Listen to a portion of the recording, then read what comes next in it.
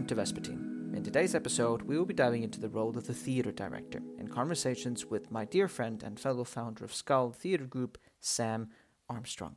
He joins us now today on a call all the way from the very place we both met and founded Skald, York, England. Welcome to Vespertine, Samuel Armstrong. It's very nice to have you. You are calling us all the way from York, yes? I am indeed. Yes, fantastic. How are you doing today? Doing all right? Very well. Enjoying the weekend. Nice weather. Yes, fantastic. Nice weather, a rarity in the UK. That's good to hear. Now, uh, just just a quick one. Obviously, I might have mentioned this in the interview, I know in the intro. But we, you and obviously Sophie, who I've interviewed, we are founding members of Skald, and hmm um, and we operate mainly in New York, where you are set in. Um, Quick question then, and I didn't mention this earlier. What was it about working with, well, the both of us, and then just because you're talking to me, particularly me, that drew you to wanting to start a theater company or theater group? I think it was the fact that we'd worked together for a number of years and then had similar ideals about how we wanted to work about things. I know that you and I had similar complaints about things, similar interests in Yes. things, and then being able to go, okay, you're a writer with material, and I'm a theatre maker with an itch to scratch. Mm-hmm. And when we found that first project that we thought, oh, actually, this could be something. Um, it was that moment where both of us, I think, went, oh, this could be something bigger than just a little bit of Yeah. a play around with Yeah. a That nice way in. Yeah, that's fantastic. And I think that I think I'm exactly the same again. And I think that what we're going to be talking about is kind of theater as a whole and and getting into it, and what it means and whatnot. But I think that yeah, what I love about theater so much is that it's a community based thing of finding people with shared interests, with shared the shared want to bring something up to light, and express themselves. And I think that yeah, that sort of magic is it's really good in terms of working with people because you can get some really good relationships, which I think we definitely have. But on to Mm. you, Samuel Armstrong. A little bit about yourself, and a question that kind of goes straight to that. What drew you towards theater, or just about performance in general, performing it or putting together a performance? Yeah, so I mean, I've always been interested in being a little bit performative from when I was a kid, um, and then got into acting in school as a sort of confidence building thing, and it was a bit of an outlet for those creative feelings because I'm not very good at drawing, and I'm not really good at I wasn't very good at writing, and all these things that I really wanted to do. All I was really good at was talking and being a people person, and that's what drew me into sort of acting scheme, sort of. And as I went along, I started to think, oh, actually, there's more to it than this. I like being in charge in a way, or I like putting these things together without having to just turn up and be an actor. Um, I did the school show every year in school as an actor, and got more and more interested in how it all comes together as a piece, and actually what you can do outside. I mean, the most fun I think was the rehearsal process Mhm. leading up to these things. And this was in Bolton then. Mm, So what was there a sort of within the community of Bolton, which I don't know how big of a city that is, but or a community in terms of, but like was there an incentive for theater or these sort of community performances yeah, or 100%. I mean, it's not a big city with an established theatre tradition in the same way. It's a big northern town with a great theatre, the Octagon Theatre, Mm. which is one of the big producing houses really in the north. And for such a small town, it's really interesting that it has that. But also, I think it goes back to that northern community circuit Mm. of performance in your your AmDram, your amateur dramatics. There's quite a few little theatres, Farmouth Little Theatre, Bolton Little Theatre, where amateurs come together. There's always a village performance and a village fair and a village panto, and then you've got things like variety performance that goes back decades. So there's definitely that sort of idea that there's performance around you, but not in the sort of traditional um, big city London theatre sort of way. No. And it was quite natural living in the middle of nowhere to become involved somehow with the local stuff that was going on Yeah. if you had the skills. And I remember we did a World War I commemorative play. Somebody had written a play, somebody else could play the harmonica, somebody else could do this, and they needed somebody who could act, and we all sort of came together for it. And worked Yeah. on that together. So yeah, I think in and around Bolton's And you feel definitely the like it's incentive. and you definitely feel like it has shaped you in a lot of ways, coming from that Oh, background. 100%. I think a lot of my theatre ideals, a lot of my ideology in the work comes from having that background where it's not all professional and it's not, if you're going to go to watch a performance, you're not going to your local big producing house paying 20 odd pound a ticket and sitting in the bar. It's actually happening in your local community hall with Mm. people in the community. So yeah, all of that has sort of fed into how I come at theatre and the angle that I come at it from. Fantastic. And this kind of leads me because you did mention it in terms of bigger cities like London and maybe on a sort of a national scale. But I mean, theatre's been a part of UK for for England or just the UK in general for the longest time. I think that it is probably the strongest sort of connotation to theater is English theater, and it is widely celebrated across the world. However, and even today, it's like a big thing. I'm not sure how much of money it gets in for the nations or any of that, but I mean, it's still a major import in a lot of ways. But in a sort of Mm. maybe a sort of societal type thing or whatnot, what do you think? Someone who has well, you recently completed a master's in Mm. what was that? Can you give us the title of that quickly? So it's Like a the master's specific by title. research. That's The by specific research. title, Yeah. what was my specific? Can we come back to this Yeah, question? potentially, Because but it I toiled over this for a long right. time. Yes, you did. You did. You did. Um, well, I think okay, we can come back to this question, but yes, and maybe we'll find our way naturally through it. But now you've taken a couple roles behind the scenes, as you mentioned, of oh, I can act in this, or you've in groups of needing an actor or needing someone to do this or whatever. But coming from that type of background, what has your experience been of taking that out on other shows that you've done in other places in the country or for other types of, you know, things? What has your experience been of, and what kind of roles have you done? Enlighten us.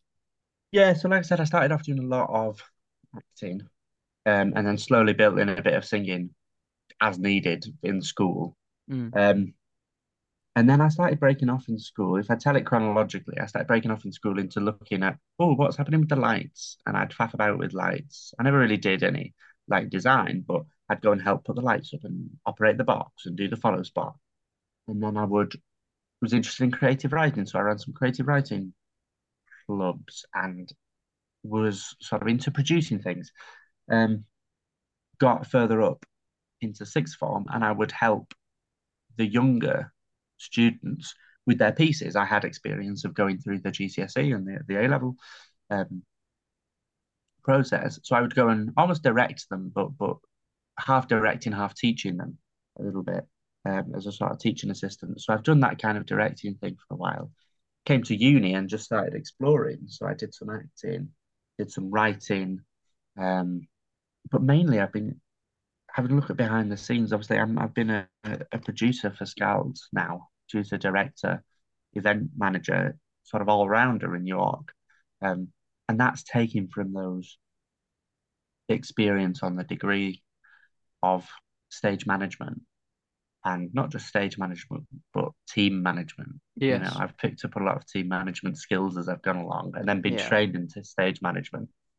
Um, and a lot of the projects I've done have been hybrid projects. So I remember one called Chronicity, where we were all um, writer, director, performers in a way. Yeah.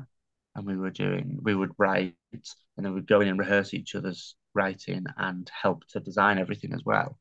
So distinct roles on shows, I can't say I've got many, but in terms of what I've been able to do in these projects has been quite substantial. And now I Yeah. just sort of do everything all round. I think stage management's what I'm drawn to at the moment because I like to see that big picture. When I'm not in the mood Yeah. to act, No. I like to see what's going on across it. And then I suppose from that comes directing. I really like to get into the nitty gritty of what is happening on the stage. Yeah. And that And may lead me hence to now the I've directed a number of pieces. yes, and that's why it might lead me to another question that I had, which is Mm. your approach as a director. And I have Mm. to say that it's it's something that you've kind of touched on before. It is you are people managing, you are seeing Mm. the bigger picture. I think that with stage manager, you are seeing the bigger picture on a sort of a technical level, but then the Yeah. director is kind of and you'll obviously bring out your version is something it's the main through line, it's the main guideline that is supposed to listen to all those components and try to figure out where it's going, and so what, and obviously each project is different, but Mm. what has kept you kind of trying to hone a certain approach that feels consistent enough, or is it Yeah, completely I think different? no, it is, but not in the same way. I mean, my directing approach doesn't come from a way of sort of a lens of how I like to put a show together, but more the way I work with the actors and the text. And this goes all the way back to that first question about the theatre tradition in Bolton and then my ideologies about theatre. Um, I'm very interested in the voice and how we use the voice. And that's my only sort of technical thing that I really like to get into, the voice and the body. But mainly it's that rehearsal room process. I always say that I don't like actors who turn up and they've got their version of the script already and they know how they Yeah. want to play the character because it just doesn't work. And the gag that people um, always have with me is I like actors that are moldable Right. Yeah. Yeah. in a way that they come in and, you know, whether you've got somebody who's got a way of doing it already or an amateur actor who has no experience, you have an amateur actor with little experience, you can sort of teach them to do it the way you want, which works for me. If you've got an actor who comes in and they're a bit more established and they've got ways of working, I find myself as a director spending time getting them to strip all that back so that all they're doing is reading words on a page, not acting, not performing, not putting anything of their own on it, Mm. and then working together with them Yeah. to really build up a really tight version of the character together. So it's not micromanaging, but I like to start with nothing. So I think when I bring actors on, I have to take them back down to the basics. Yeah. Start from just read the text and then what do we get from the text? And I think there's a lot of situations in which the text speaks for itself. There's very little that you need to do with a text. Invent. There's very little you need to invent. I'm not against Stanislavski, but I'm not a Stanislavski, Stella Adler, film Yeah. star kind of Right. actor. Let's come up with a backstory. I don't need an actor to have a backstory because what's in the text is what we're going to be playing. And if we need to invent things here and there to make it make sense, I will. Yeah. So that's how I sort of set up the rehearsal room.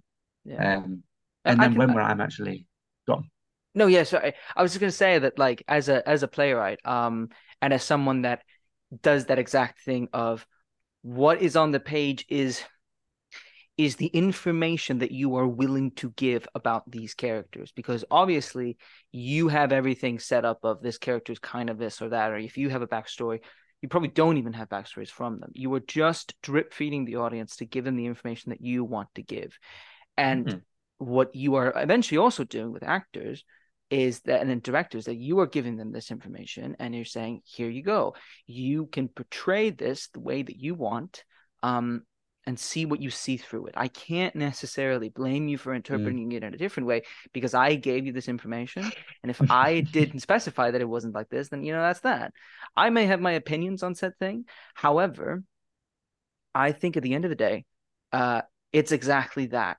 And sometimes, and I've been in this experience before, not just directing, but going over my work as non-director actor, how people get what you're writing, but also find unique Mm. things within it that you didn't see. And Oh, that's exactly absolutely. what you're talking about. And I do think that, yeah, getting down to the basic is something that helps it because you are understanding what you're saying and why you're saying Mm. it to then get the final Yeah, I thing. mean, I just think in a play text, in a text that you've got, start with that and only that, and then figure out the right way that you want to say that line. And this comes back to my voice thing. I like working with the voice and realism in the voice in terms of how do you say that line? Because a writer provides you with a line or a series of lines, and depending on the way you say them, it carries totally different meanings. And we know this depending on the emphasis, the stress, the way you say it. So an actor doesn't need to have a backstory or a way of doing it. They can just read it in context and try and figure out, okay, how are the different ways I could play this scene and which one fits in with the text. I think it makes it just so simple and so it's for want of a better word, choreography. I Yeah, don't like the idea that it's all. I think you do need to inhabit a character a little bit, but yeah, yeah, in the same way that you choreograph a dance and feel it at the same time, the way I direct is it's choreographed. It's everything I'm doing on the stage has been chosen and deliberate, and some things are really fine tuned, and I really like that because you're working really tightly within the boundary of what's been written. yeah, yeah. And that may be Yeah, that'll lead into my next question because obviously that now you currently have the job of a teacher who teaches theater.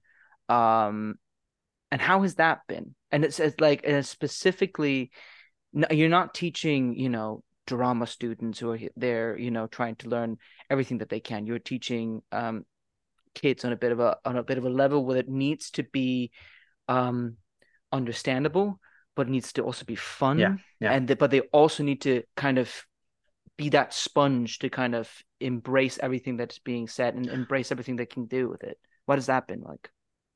Oh, absolutely. Yeah. So I'm teaching in a school, in a secondary school as an English teacher, but so much of that is about play text.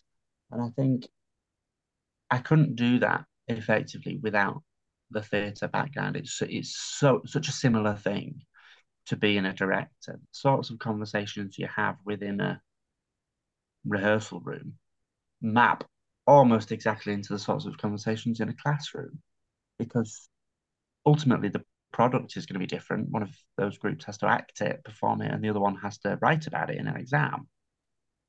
But getting to grips with what's going on here. Why is this been, why has the writer chosen to do this? How does this manifest itself and how does it link with the rest of the play? Um, I think is a massive help for understanding a text on the whole. And I don't think you can understand a play text by reading it and Yeah, just reading what's on the page. I think so much of my teaching now is what does that sound like? And this goes back exactly to what I was saying about the voice. It's like, yeah, hang on, what does that actually sound like? What does effect does that have? I was doing Macbeth recently, and I love Macbeth. It's my yeah. Me favorite too. Yeah, Shakespeare plays. And I went and saw it at the Globe, and I taught it last year, and I had all this information ready, and I was trying to get across to my students, this is strange. The Three Witches, this is weird. So why don't all three of you who have just volunteered to read it, why don't you read it at the same time? Stand up, so you're above everybody. That's your levels, that's your body. And in the rhythm, in the pentameter, read it. And they read, just these three students, they read All Hail Macbeth, That Shall Be King Hereafter. And just that little change from being stood up out of their seats and saying it together with a really clear rhythm had such an effect on the room, just like it would on stage. And that's the key for me. yeah, You cannot you cannot work with play, you cannot work with text like that without engaging with it. in the way that you do in the rehearsal room. Exactly. And I think then, because, and this ties, I'm going to tie this into another question that I have. So Mm, as someone, because I feel like obviously we have worked very closely together as being a sort of writer and director team. And so we understand what this kind of relationship is. But again, as you're saying, is that it doesn't matter what type of background you've had, reading a hmm play is definitely, and especially if you read Shakespeare, because if you just sit down and read Shakespeare, that's going to be a tough read for a lot of people. And it's not exactly the fact that, oh, this is an old-timey language that I don't hmm necessarily understand. It is because of the numerous ideas that are in one sentence and the Oh, feelings absolutely. and the context of what's being said, that once you break that down with someone, you understand exactly what's going on, but you also have an opinion on said thing. And Yeah. so with theater being a live performance, it's something that's live in front of you, and how it has been used in Shakespeare time, or 20 years ago, even today, it has been used as a tool, as a sort of a social commentary in a lot of things. um hmm I think just in today's society, I mean, we obviously have loads of other ways to express ourselves, but what do you think of it as, in the UK specifically, just to kind of keep it a bit more grounded, and you coming from the background that you have, what do you think of it as that tool in today's world? Yeah, I think I'm going to start off strong. I'm going to say Mm, I think there's a real problem in this country at the minute with a sort of not even a government, but the upper classes being Philistines. mm, Okay. yeah, And this feeds right the way through. We now have a country and a tradition where the rich, the powerful, where 100 years ago they would use that money to go to the theatre, to go to invest in art, to invest in the arts in general. That's just not there anymore. I think we've seen a massive shift in the importance of theatre because it used to be a bit of a symbol of, oh, I'm going to the theatre. And now it's not. We have this sort of, yeah, we have a Philistine upper class where it's almost like don't see the value in art and certainly don't see the value in theatre. And that just makes it all more important because the history of performance in particularly where I'm from in the north is your local pub circuit, your variety circuit, where people are coming together to put on acts for the local community. That's not gone away. And that's where it lies for me. That's why I think I have issues sometimes if I have been able to go and watch a big touring production or a big play, and it just seems a little bit too big or a little bit um, false sometimes, I right. think. Whereas you go and watch the same play with amateurs who are just doing it for their local community's entertainment or to make a comment about what's going on in their lives. I always find those are much richer. And I always say I do like amateur actors, even on Shakespeare, because I think we bring something a little bit richer to it. Because it's what you're commenting on, a large scale producing house could take a play, could take a Shakespeare, turn it into something where they're trying to make a commentary on a certain issue, and it falls flat. It falls flat because it's on too big of a stage, Right. for want of a better term. Yeah. That local and amateur performance is where these things are created. I mean, look at the Edinburgh Fringe. Theatre Yes. as a Yeah. social tool, not just to entertain, but to make comments, is because the Fringe is not about huge theatre companies. It's about people. It's about ordinary people taking their work. Yeah. I Um, also I have to agree with the falseness of, I mean, you see in the National Theatre, for example, and I'm coming of this as a foreigner, really, uh, in terms of seeing the national, which I've never been to in the UK, because even having to go there, you have to go to London, you have to stay the night, you have to then pay the ticket to go see it, and then you have to make your way back. That doesn't, where I come from, obviously, is a very, very small place. The idea of national theater, it's a very, very, very small place. But it's because of that that I've always felt that the National Theatre is there for a symbol of something. Now, I yeah. know that it has become a sort of a commercialized stage because of the thing that I spoke about before, and that there are, in a lot of ways, with Shakespeare, as we've mentioned, and just other plays in general that I've seen there. They're genuine commentaries and stories being brought to the light, which, you can't do anything but applaud for in terms of like, right, well, let's see it through this lens and let's see it through that. I think though Hmm. with for example, them kind of broadcasting it to the world through, this cinema angle and whatnot, and also them getting in kind of every single decision is such a political decision, which is like in a good way, but it ends up becoming, I don't know, it doesn't even like it's about the I think commentary, it's but because it's not ordinary people. I think yes, that's I the think thing that so. I'm getting at, and I know you are as well. You Every decision that the National Theatre, for example, makes is a political decision, and then they put a work on. And if you've got a big theatre like that putting on work that's trying to comment on something, it's very hard for them to comment on it Hmm. because of the position it's That's what I'm in saying. in Yeah, every sense of that word, yeah, financial position, social position, geographical position. Whereas the same comment, same social commentary being made by someone who has lived that life, and we're being very vague and general here, but yeah, you know, someone who's situated within what they're trying to talk about, yeah. and is not interested in making it a commercial success No, on a big stage, but is just interested in getting the making that message. work. I mean, a lot of my research has been into that in terms of local performers, working class performers, just going, yeah, the reason I chose to perform it in this space is because that's all I can afford, or because it was free. And I've got a show that's talking about an issue that I have lived. Hmm. Nobody's portraying anything they shouldn't be.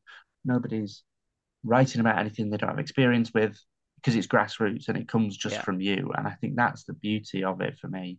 Theatre as a social tradition cannot exist for all of us on a national level, or it's got to be in the back room of the pub Yeah. from the person who lives E- that life. Exactly. And I think in today's world, especially where people can pick up a phone and broadcast and present and perform their own opinions of what they think, regardless of whether that is a good opinion or a bad opinion, I think that, it is a kind of soapbox type mentality, which uh there's a kind of a theater to it at the very end of it. Mm, But I still think that, like the reason why I love theater so much is because it is there up in your face, and then after the show, you will start talking to people and what you think, what did yeah, you, yeah, and those sorts of conversations where you will agree with people, you will disagree with people, people like it, people hate it, but at least it's out there, and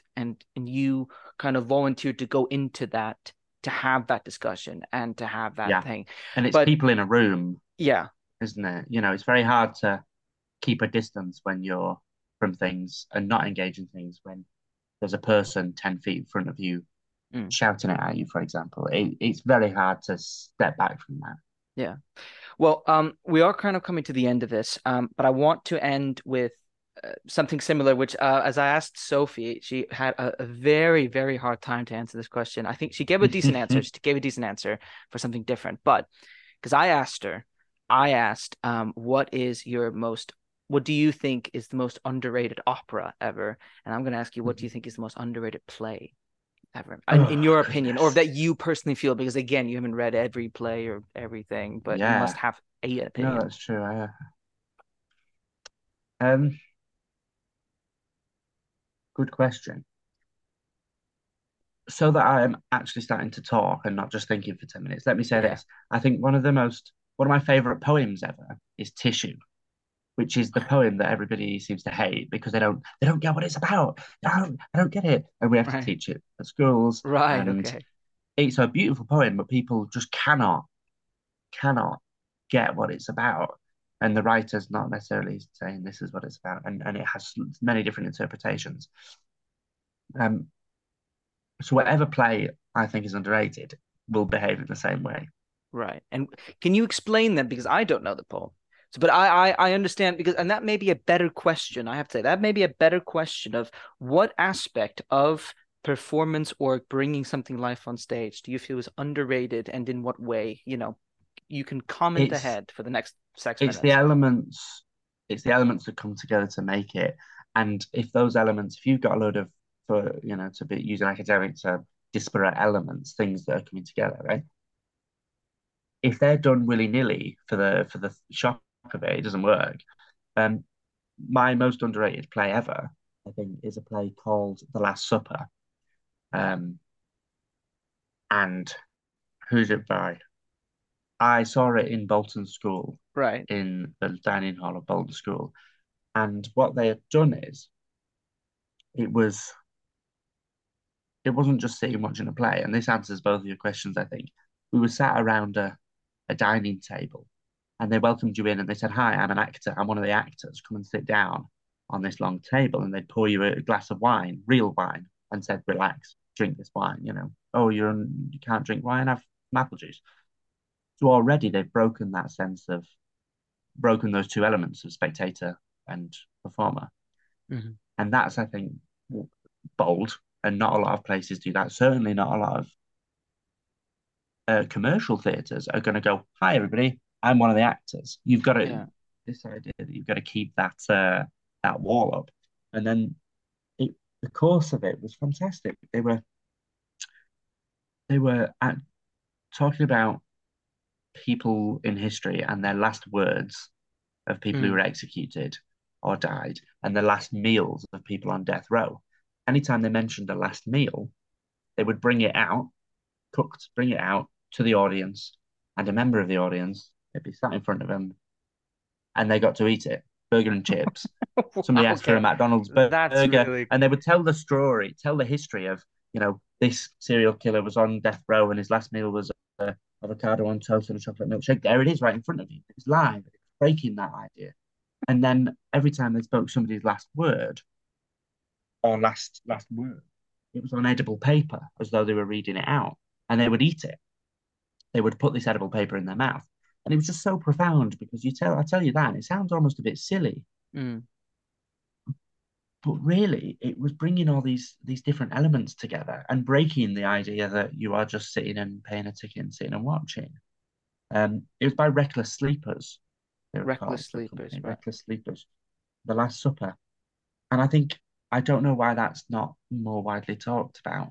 It's No. 100% the most underrated thing, because it's exactly what I like, Yeah. which is, even just when the audience comes in, it was, "Hi, this isn't part of the show. This isn't the trick. This isn't pre-show. I'm just one of the actors. Welcome. Come and sit down and chill out." And that's Right. exactly how we run our Skald productions. Mm. And yeah, That there is this sort of there we go. connection That's my on a answer. sort of community level. No, I do like that because it has a lot of aspects to it that I really, really enjoy. And I think that when a lot of people think about theater, they think about that national theater type of experience, or just, that sort of, uh, out for the theater, curtains down, Mm, curtains open, lights on, then end with curtains down, and yeah, you go home, and that in itself is a fantastic experience, and many things have been tried and tested through that on multiple levels. But I think that the most sort of profound things that I have found in theater is exactly not just breaking the fourth wall, just breaking the or drawing closer the connection between performer, vision of director, and the audience. I think yeah, it was completely forgot the name of the guy who did it or kind of talked about this, but there's a literal like diagram that can be drawn. It's not Stanislavski, it's the other guy. I think his name is M something. Uh, but it's that line that is always there, and as a playwright specifically, you always kind of think of as well. And then when you are Firehold. Meyerhold, exactly. Meyerhold. He has some sort of triangle thing. And not that I was like, oh, this is like fantastic. But it's like it's the type of thing that Oh, you Maslow. Sorry, Maslow's hierarchy. No, well, maybe Meyerhold or Maslow. okay. It's either one of those. It was like M something. However, it was that particular thing of just showing me that it's like, Yeah, right, yeah. not just as some theater maker, but also as an audience member. That is Oh, exactly I know. what Yeah, I am my hold. agreeing to be a part of. And Yeah, once when you kind of screw around with that, that's really fun. That's really fun, and it yeah. makes it But unique.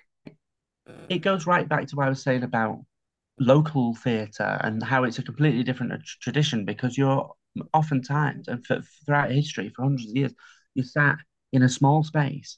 Usually, Yeah. you might be sat in a variety hall, in a bar, or in, a really tiny space. where the actors are on top of you and there is that break between things because you don't have enough people. You can't hire Yeah. people. So everybody that's working on the show has to also be an usher and has to, Mm. and I think that is the thread that connect, and it's a nice way to end this, but it's the Yes. thread that connects everything I do. Yeah. Absolutely everything And then is going. it's exactly the same for me. And I think that's why we have connected so well. I think Thank so. thank you very much for this discussion, Sam. I feel A like as pleasure. always we could just go on and We you could know talk for yeah, and I do hope England. that this is yes, we could talk for England. But I think that anybody who is listening to this and is enjoying it, thank you. If you're not, I don't blame you. But other than that, thank you for showing up and thank you for being part of the show. And yeah, cheers. Thank you. Thank you very much. It's been a pleasure. Lovely.